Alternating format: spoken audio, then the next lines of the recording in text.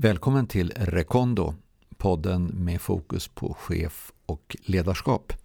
Med mig Holger Björklund.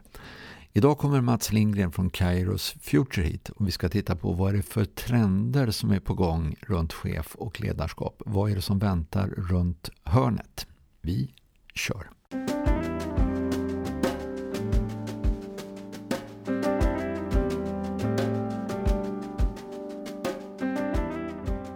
Välkommen hit Mats. Tack. Spännande tycker jag att ha dig här. Ska bli spännande. Ja. Känner du dig frisk och kry? Ja, det är synd att säga något annat. För du rör på dig en del va? Mindre än jag önskar, men ambitionen är hyfsad i alla fall. Är det gym eller är du ute och springa? Det är eller både och. Gym och lite springa. Inte simning och sånt utan? Nej, inte regelbundet. Jag brukar simma lite från mitt hus. Ja, just det. Du har ett speciellt hus. Vi kommer tillbaka till det. Jag har googlat lite grann på dig och försökt titta på din historia. Vi har ju mötts tidigare, du och jag. Jag hittar roller som idealist, folkbildare, tänkare, akademiker, författare, spanare, entreprenör, företagsledare, affärsman och lite filantrop. Vad tycker du passar in bäst på dig själv? Du kanske har helt andra ord. Nej, men det där är väl, det speglar väl lite olika saker som jag har ägnat mig genom livet, ja. Alltså det, när du räknar upp den där listan så är det väl så. Jag har väl alltid tyckt att det varit viktigt att ägna mig åt sånt där jag kan kombinera någon slags samhällsförändring eller att kunna påverka, göra någon skillnad, men också kunna göra det här i någon slags form där man också driver en företag och verksamhet och ger jobb åt folk. För jag tycker att jag, både när jag läser och tidigare möten med dig, jag ser både en idealist som har någon form av mission, alltså någon form av samhällsnytta, men jag ser också någon företagsledare eller affärsman som vill skapa resultat. Klirr i kassan. Ja, och det förstnämnda är nog lite större än det sistnämnda. Om jag hade haft mer fokus på det sistnämnda så skulle saker och ting se lite annorlunda ut. Jag tycker inte. Men ångrar du dig idag att du har valt det du har gjort? Skulle du ha varit mer affärsman? Nej, jag tror inte det. Absolut inte. Ja, för att, någonstans så den viktiga frågan är ju, gör man någon skillnad och är det här viktigt för människor det vi håller på med? Och så blir det vad det blir utav det. Om du tittar i backspegeln, tycker du att du har gjort skillnad? Jag tycker att jag har lyft upp frågor, eller jag och mina kollegor har lyft upp frågor som sedan har blivit stora och viktiga. Jag vet att jag har många människor som påverkas av det jag har skrivit och böcker jag har skrivit och projekt vi har jobbat med, och när kunder kommer 10 år efter det att man har jobbat med dem och säger så här, det här vi gjorde då och då. Det kanske inte var stora saker, men har betytt otroligt mycket för en verksamhet eller en organisation. För det har blivit, är det 20 böcker någonting du har gett ut nu? Ja, det är något sånt. Det är något sånt. Grabben ifrån Hagsätra, om jag kommer ihåg rätt, söderförort. Fredsrörelsen, och sen hade väl studier och sekretariatet för framtidsstudier. Sen blir det enmanslåda, eget företag, ut och konsulta, och sen så småningom så växer Kairos Future fram. The most admired company in the, vad heter man, consulting world, va? Någonting sånt har jag snappat upp vid något tillfälle. Men det har aldrig varit officiellt. Men du ser rätt nöjd ut när jag säger det. Nej, men det låter så banalt om man säger the most admired company in the consulting world. Det kan ju fungera lite sådär internt i en mindre grupp, man pratar om det. Men syftet med det, när det dök upp i huvudet på mig, det var ju mer att det här att om jag ska hålla på med det här så vill jag och mina kollegor vill göra någonting som har betydelse och gör skillnad. Inte admired i bemärkelsen man ska vara någon slags idol, men däremot att folk tycker att det man gör är viktigt. För då är vi inne på drivkrafter. Alltså en drivkraft det kan ju vara att bli en kändis. Alltså bli bekräftad. En annan drivkraft kan vara att göra skillnad. Lämna någon form av fotavtryck. Om du ser tillbaka nu, hur länge har Kairos kört? I 20 år? Eller? Ja, lite drygt 22. Ja, ungefär. Vad är du mest stolt över? Kan du sätta ner fingret på några hållpunkter under resan? Säga att här, där hände det någonting, där lämnar vi någonting efter oss som var bra, som har betytt något. Det är så svårt att sätta ner fingret på en enda sak. Jag tycker att det vi har gjort, vi har försökt att lyfta fram frågeställningar genom åren som vi tror är viktiga att man lyfter och liksom skapar en diskussion. Jag kan ta en sak som jag tyckte varit viktig och intressant som vi har jobbat med de senaste 10 åren nu. Det är allt vi gjort kring skolans område. Försökt att lyfta det då. Bredda diskussionen kring vad ska vi ha skolan till, vad ska den vara bra för, hur borde den se ut, vad tycker olika grupper, var finns de stora liksom skiljelinjerna i synen på skolan. Det här med IT när man börjar intressera det, har det någon betydelse? På vilket sätt ska man jobba med att försöka liksom bygga kunskap på områden där vi tycker att det finns ett antal vita fält. Och där. För att skolan har ju blivit, inte minst den här PISA-undersökningen har ju varit uppe på massmedia ganska mycket. Och om du skulle vara lite kortfattad, är det fel på PISA-undersökningen eller är det fel på den svenska skolan? Alltså hur ska man tolka resultaten? Jag tror, generellt tror jag så att det är inte 100% lätt att tolka det här. Jag tror att det ligger säkert en del i det här, även om det finns rätt mycket forskning som talar åt alla möjliga håll. Men det ligger säkert en del i att vissa saker som svenska elever är bra på, det mäts inte i PISA-undersökningen. Det är en del, alltså det finns kvaliteter i den svenska skolan som inte kommer fram. Ja, och där kineser och koreaner och finnar och så vidare tittar på Sverige. Det vill säga att ni har saker som vi skulle vilja ha, och det finns där. Sen tror jag det generellt sett är så att vi har under de senaste 3-4 decennierna tyckt att det här med den gamla pluggskolan ska bort och det är inte så viktigt att lära sig saker och ting, nöta in saker och ting, vilket ju faktiskt krävs för att saker ska fastna. Det finns, tror jag, i den svenska, och då skulle jag säga den västerländska kulturen, men där Sverige på något sätt verkar nästan ligga längst fram, motvilja mot att träna sånt som handlar om skolämnen. Ingen träningsverk utan det ska vara lustbetonat. Exakt, det ska vara kul. Matte vi har en vanföreställning i Sverige. Det finns fler länder man har den vanföreställningen att matte är någonting som är helt medfött. I de asiatiska länder vet man att det där går ju att träna. Det är ju träning som allt annat. Ingen svensk ungdom eller förälder skulle få komma på tanken att man skulle kunna bli bra på hockey utan att träna hårt. Men däremot så tror man att man ska lära sig saker i skolan utan att träna. Och där tror jag det ligger ett stort problem. Namnet Kairos, var kom det ifrån? Hur kom ni på det? För att ta den korta historien så skulle jag någon gång i början på 90-talet då slå mina påsar ihop kan man säga med ett par kollegor. Vi hade kommit på en namn som vi kallade för Framtidsgruppen som vi satte in i en bok som var nypublicerad, hette Morgondagens värderingar, det var 92. Och sen när jag skulle byta namn på mitt bolag som då hette Lindgren Framtidsstudier till det här Framtidsgruppen, då var det några andra som hade hunnit före. Några HR-orienterade konsulter som förmodligen köpt boken tror jag. Och det är vi väldigt glada för idag. Och då skulle man ha ett nytt namn. Och då visste jag att det fanns ett grekiskt begrepp, kairos, som betydde tid för förändring ungefär. Eller gammelgrekiskt, antikgrekiskt begrepp. Men som också... den rätta tiden. Den rätta tiden. Tid för förändring, kvalitativ tid. Skillnaden till kronostid. Kronostiden är den som tickar fram. Tiden som tickar fram. Den linjära tiden, kronograf. Ja, precis.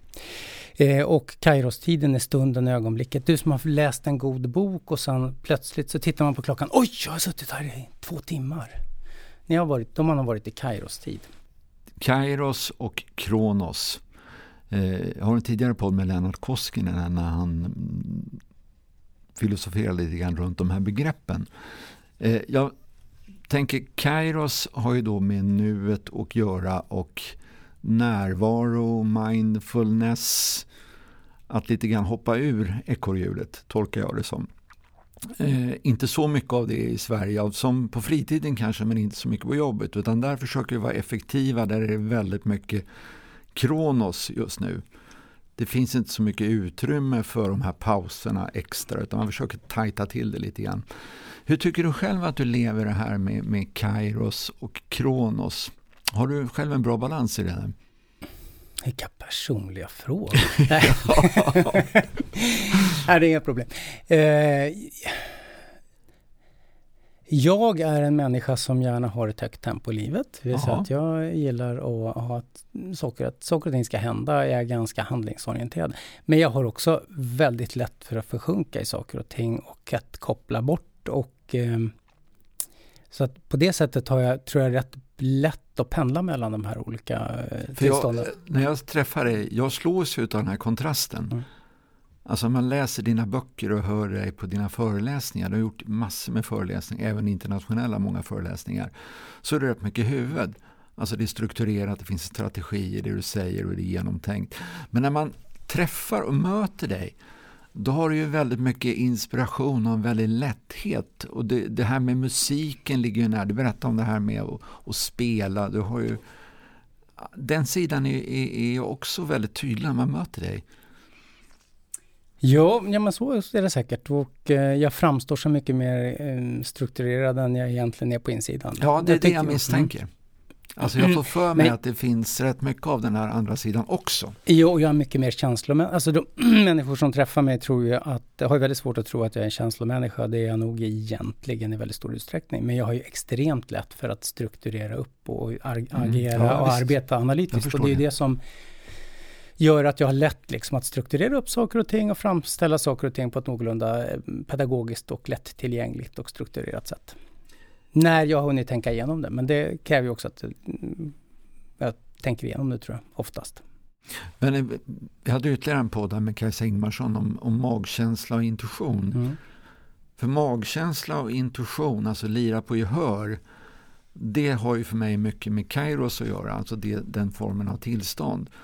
Medan huvud och strategi och alltså att man är målformulerad etc. har mer med Kronos att göra. Och funderingen då till dig, det är ju att hur styr du? Styr du dig själv och företaget mycket utefter Kairos, det som har med kanske magkänsla och nuet att göra? Eller är det mer den här strukturerade, strategiska delen som styr? Spelar du efter noter eller spelar du på gehör? Alltså jag tror att det är så här att den viktigaste, de mest farligaste blindskärmen man kan ge sig in i, det är att försöka dela upp det där. Det är så lätt att göra någon slags motpol mellan magkänsla, intuition och logik. Och om man går till Daniel Kahneman, nu kommer det rationella perspektivet på det här med tänka fort och tänka långsamt. Han säger ju ungefär så här att varje utvärderingsmetod är bättre än ingen utvärderingsmetod alls när du är ute på djupt vatten och på okända områden. De flesta organisationer idag befinner sig alltid i okänd terräng. Det vill säga att du har man befinner sig i en värld som är ständig förändring, och det farligaste man kan göra är att man tror att man begriper vad det är som händer. Tror man det, då använder man intuition och magkänsla för att agera. Men det räcker inte. Så jag tror att det är otroligt viktigt att kombinera de där två. När jag tittar på hur driver jag bolag. Jag är inte särskilt strukturerad när jag driver bolag. Det är jag inte. Om det är något jag inte tycker om, så är det planera är kanske kul, men hålla mig till planer, det tycker jag är inte alls. Jag får det intrycket, och det är därför du är väldigt livaktig och har väldigt mycket energi, tror jag. Och jag förstör gärna, tycker andra i organisationen, jag förstör gärna när jag plötsligt kommer med nya hugskott som jag liksom har hittat på vägen. A song, happy and gay, a sweet melody, all the musicians will play, you know, so it would seem. Everybody loves Nika's dream. Du, jag tror många är nyfikna på det här med spana framtid. Alltså hur går det till när man spanar framtid? Det beror lite på vad det är man spanar kring. Man kan säga så här, spanar man, det man ser när man går ut och försöker spana någonstans, det är ju en massa observationer som möjligen kan vara exempel på att någonting håller på att ske. Om man nu inte bara letar statistik så att säga och långa kurvor och sånt där diagram. Men jobbar man lite mer kvalitativt då kommer du göra massa observationer. Och de där behöver du sätta ihop till någon slags mönster. Det brukar vi kalla för trender. Men ska man förstå vad som håller på att hända med de här trenderna måste du ännu djupare. Då måste du börja leta efter så här kausala samband. Det vill säga hur ser drivkrafterna ut som? Vilka metatrender är det som ligger bakom och försöker och driver utvecklingen framåt?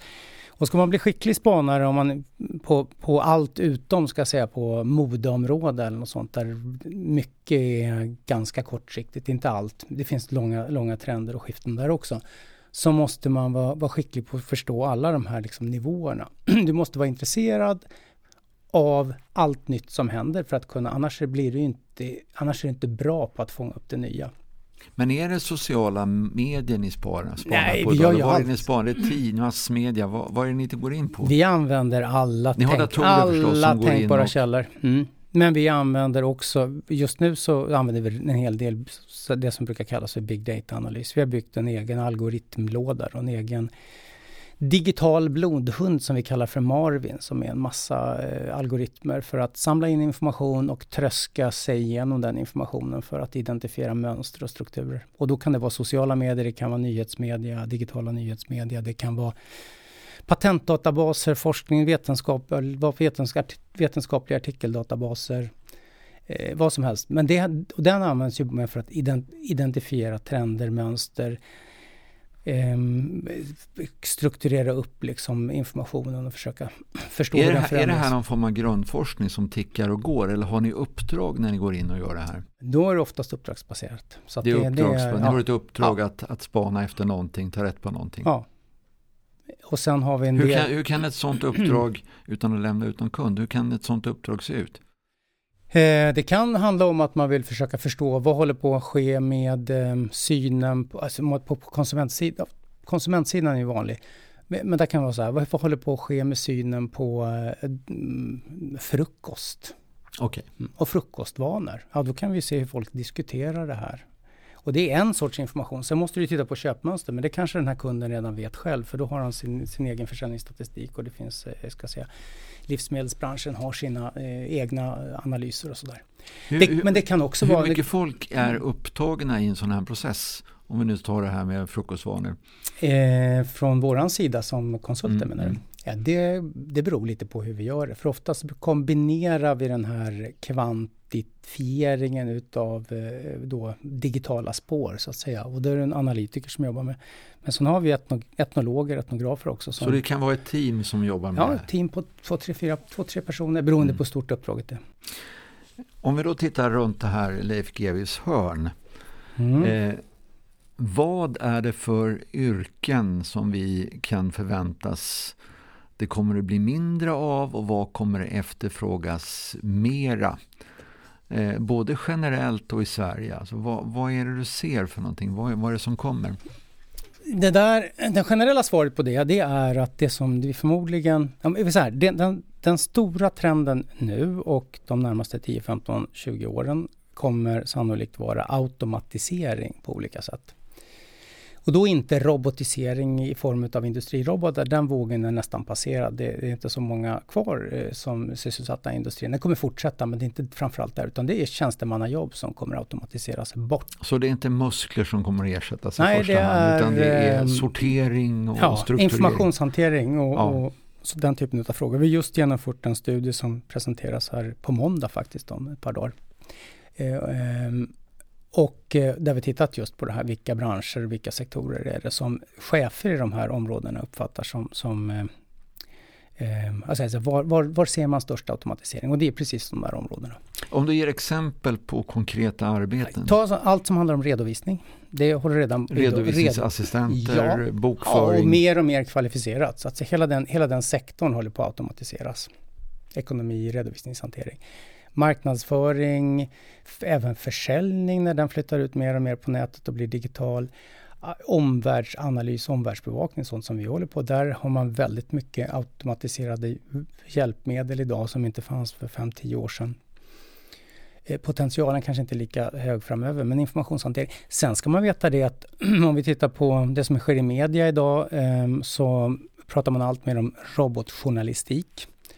Idag så är det oftast enklare notiser och så som robotarna skriver med egentligen högre kvalitet än vad människor gör. Och människor gillar bättre att läsa ett sportreferat eller ekonomireferat av en robot än av en människa, för det är mer korrekt. Vänta nu, det du säger alltså det är att robotar framöver kommer att skriva bättre än en journalist?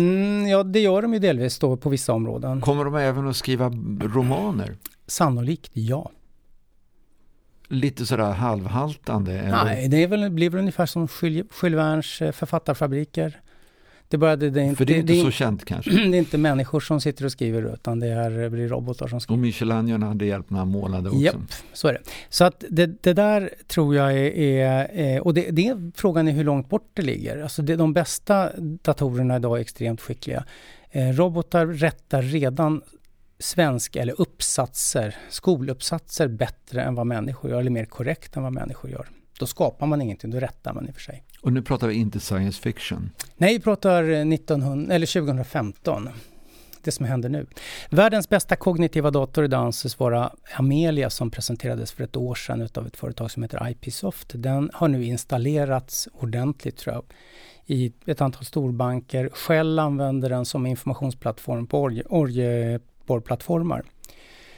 Och när Amelia sätts in i kundtjänsten, apropå ytterligare yrken då, så kan hon ju ingenting dag 1. Däremot kan hon prata 20 språk som skrift eller tal. Och hon får då en enda uppgift, skicka alla ärenden vidare till någon mänsklig kollega och lyssna och lär. Och efter en månads lyssnande och lärande så klarar hon ungefär 40-45% av de här ärendena själv. Efter 2 månader 60-65%, och sen kan vi bara fundera över hur länge det dröjer innan hon är bäst i hela kundtjänsten.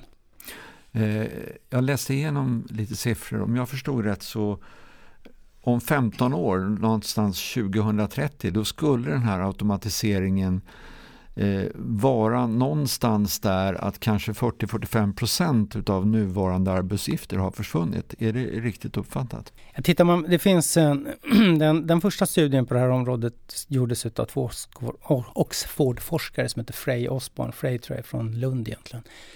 Där de för 2 år sedan, 2013, tittade på effekterna på 702 amerikanska jobb och kom fram till att inom 15-20 år så skulle 47% av de jobben kunna automatiseras bort helt eller nästan helt.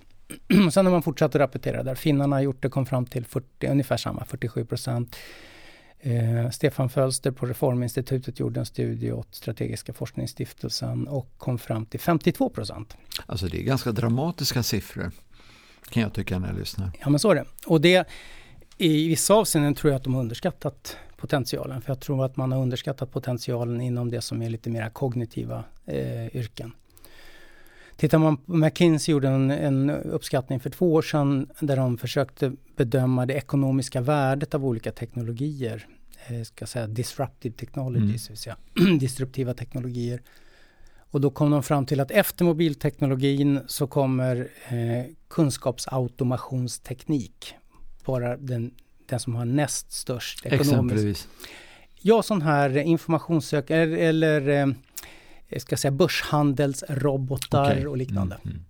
Så robotar som gör, eller den här Amelia, eller IBMs Watson som är världens bästa Jeopardy-spelare. Så den typen av datorer där du kan bygga expertsystem av olika slag. För om vi då vänder på det och istället börjar fundera på det här behöver ju på något sätt ersättas av någon. Vi har dels flyktingar som kommer in och sen försvinner det väldigt mycket av de arbetsuppgifter som finns idag på sikt. Vad är det som kommer efterfrågas istället? Alltså vad är intressant? Vad kan man inte sätta in robotar? Alltså det kommer ju behövas rätt mycket folk som bygger de där algoritmerna. Så att vi säger att vad är det då IT? Ja, då pratar vi om matematiker, statistiker, programmerare, systemerare, ingenjörer. Det kommer att vara efterfrågan på. Absolut, och den sektorn kommer ju växa väldigt mycket. Det innebär ju också att alla industriarbetare blir ju tekniker och så småningom ingenjörer, programmerare, systemerare. Nu är de nya industrirobotarna otroligt mycket lättare att hantera den gamla tidens robotar. Du programmerar dem genom att hjälpa dem att göra det de ska göra till exempel, istället för att sitta och skriva kod så att säga.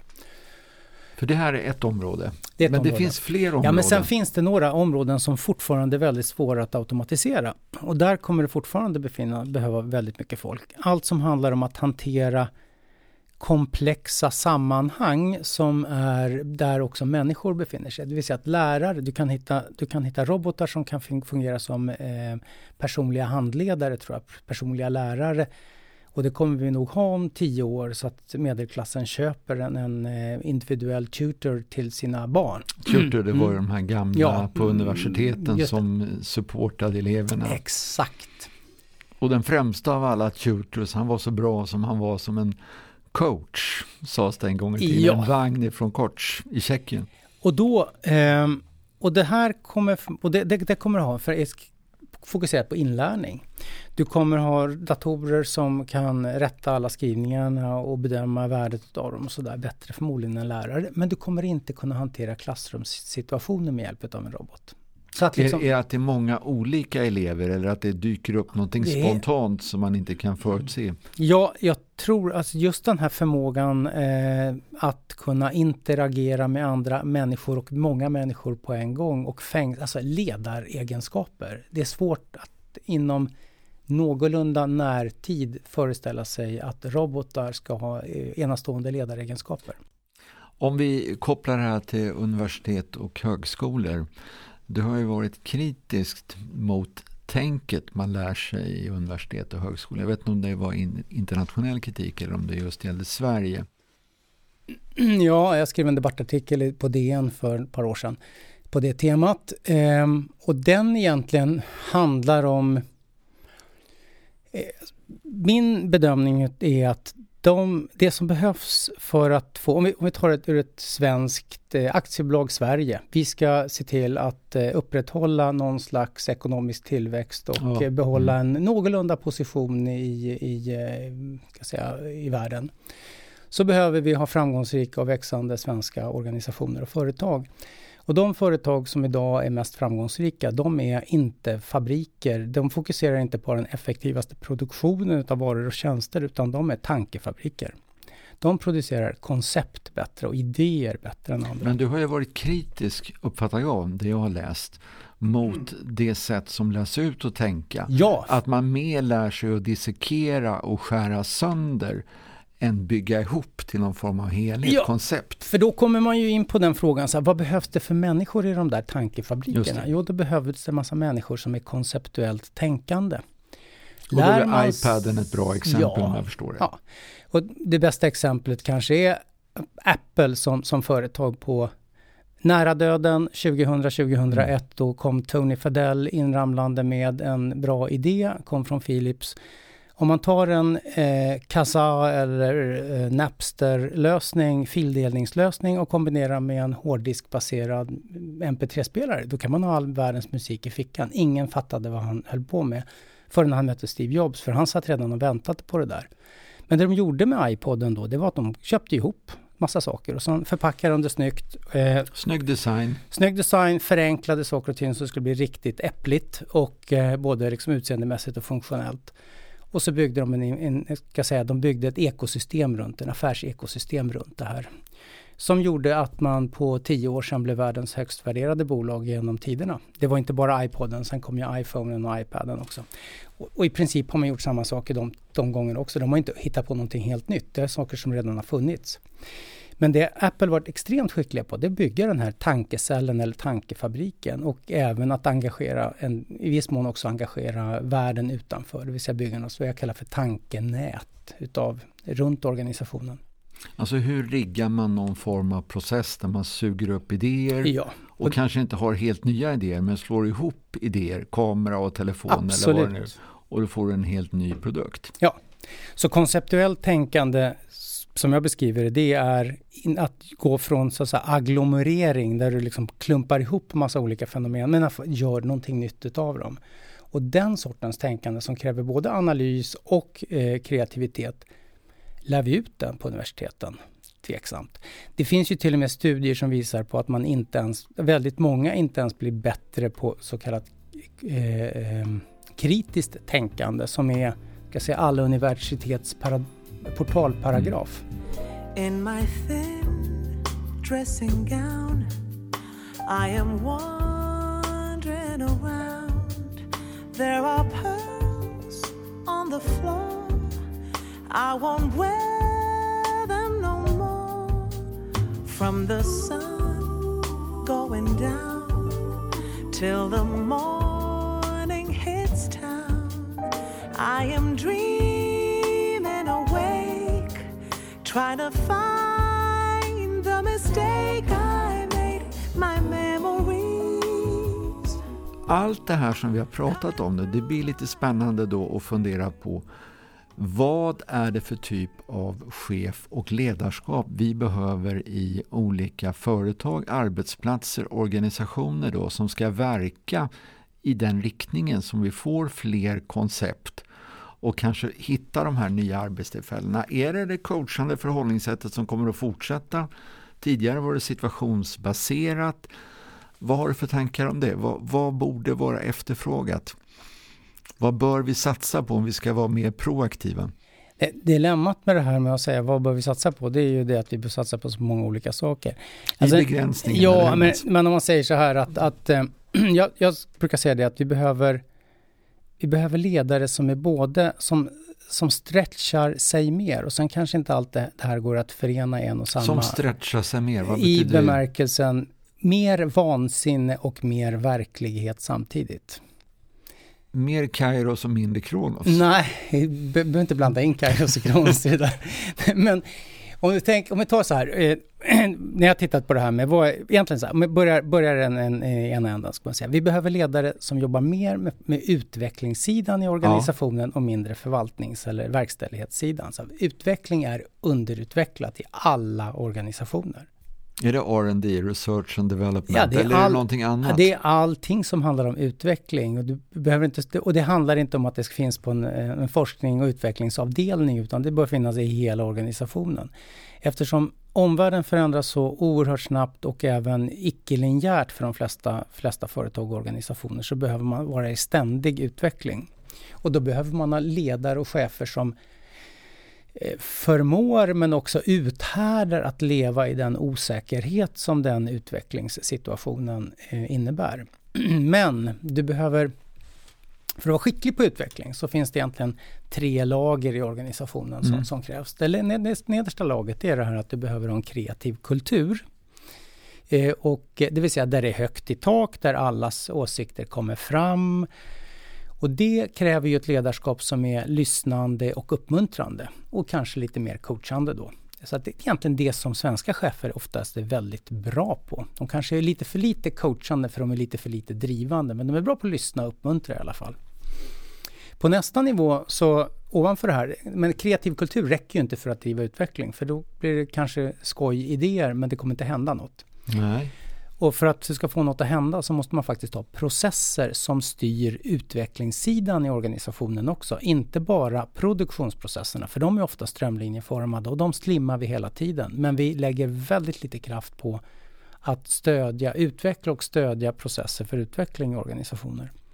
Och ska man få dem på plats, då behöver man chefer som är mycket mer drivande.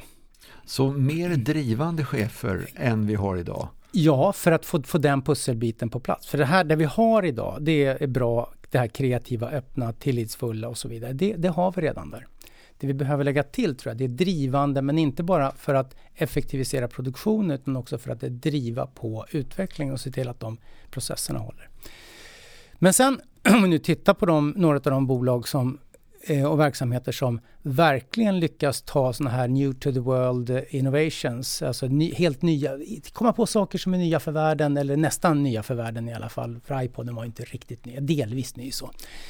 De har också ett förhållningssätt som organisation som är mycket mer entreprenöriellt, framåtlutat, med driv, korta beslutsprocesser, med det här, ska jag säga, ta beslut i flykten. Men utifrån en långsiktig idé och vision med uthållighet så vågar man hela tiden agera och man vågar vara djärv. Men där har du ett ledarskap som krävs som är mycket mer provokativt, innovativt, visionärt. Och då det första där, provokativt, är en viktig pussel. Mer utmanande? Ja.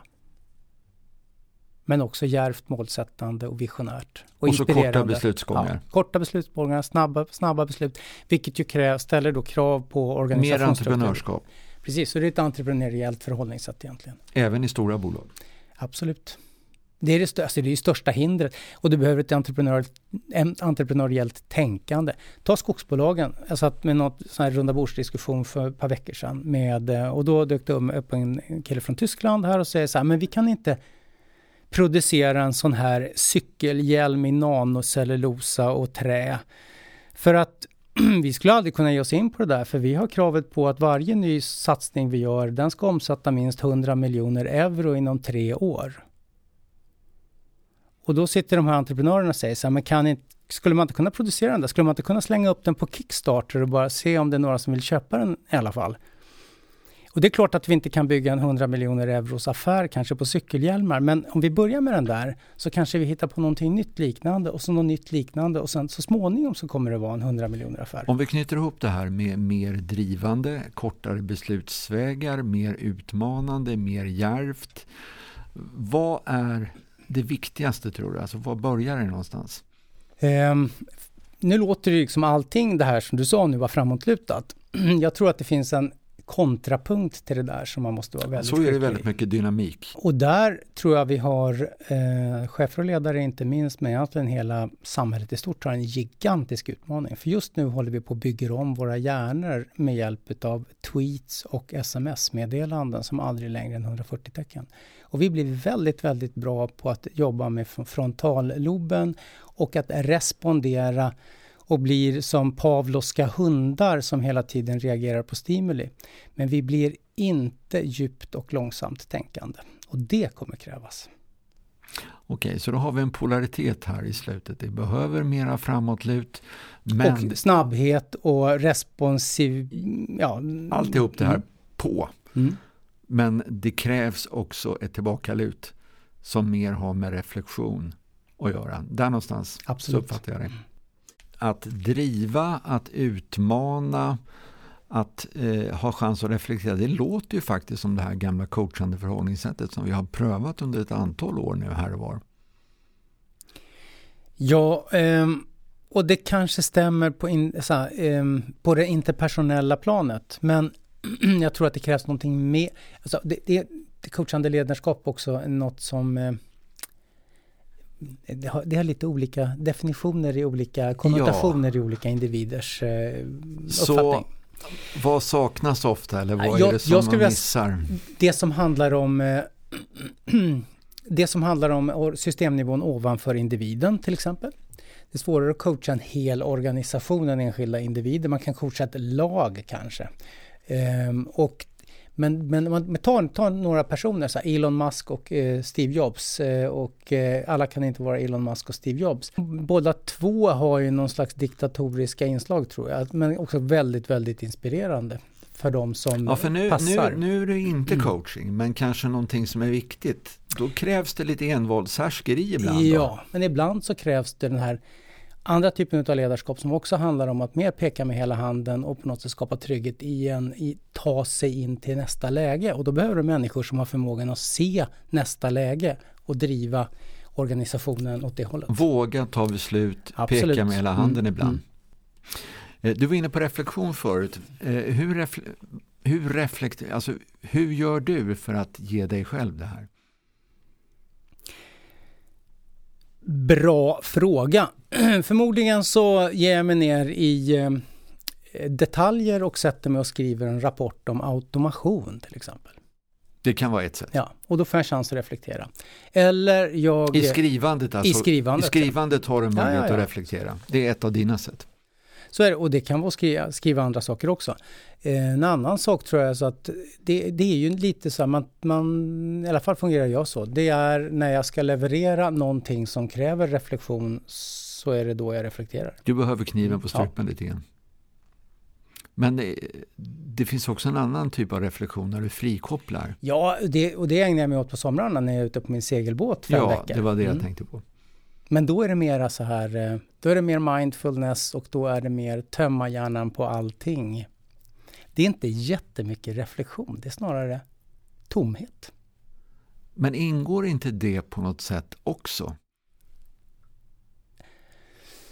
Ja, att frikoppla, att få distans. Absolut. Att inte bearbeta. Jag får för mig att det här är viktigt. Ja, det är superviktigt. Men det är också en definition på vad det är reflektion. Jag är med.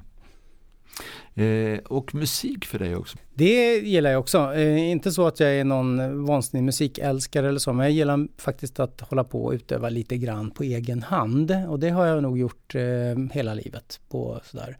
När jag pluggade på KTH för många år sedan så brukade man satt hemma och skulle läsa sin. Då brukade jag lösa ett problem och så gick jag och spelade lite grann och så gick jag och satte mig vid skrivbordet och löste ett problem till. Och så spelade för du har ju köpt en ny pryl. Ja, jag har köpt en ny pryl. En digital flygel. En digital flygel. Men ibland så blir det någonting utav det där också. Mest klink. Ja, just det. Du syftar du på att jag faktiskt, så här, okänd talang. Jag skrev en musikal en gång. Ja, det är lite häftigt. Tillsammans med ett gäng tonåringar. Så att jag var inte helt ensam. Jag bad dig ta med en sak idag. Vad tog du med dig? Jag tog med hela min segelbåt. Den står här ute på... Nej. Jag funderade på vad har jag för personlig sak som jag kan ta med. Och jag kom inte riktigt på något. Men det är väl det som är närmast, det är nog segling.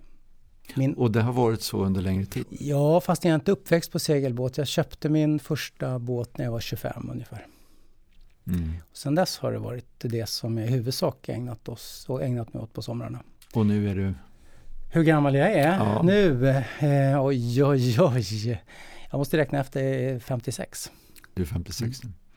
Så mer än halva livet har det varit? Absolut. Och de senaste 20 åren nästan så har jag väl tillbringat nästan hela somrarna ute och seglat runt Östersjön kors och tvärs. Jag brukar be mina gäster sammanfatta allt det vi har sagt i ett ord.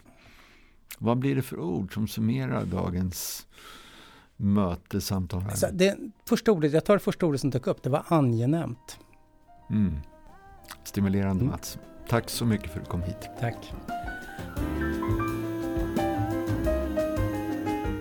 Du har hört det 9:e avsnittet av podden Rekondo med Holger Björklund, chefscoach och ledarutvecklare. Medverkade gjorde också Mats Lindgren, vd för Kairos Future. Musiken i podden kom från albumet Curiosity med Vivian Bucek, utgivet på skivbolaget Volensa. Du kan läsa mer om podden, Holger Björklund och musiken på rekondo.se. Prenumerera gärna på Rekondo och dela den i sociala medier. Rekondo produceras av Copyfabriken. Vi hörs igen!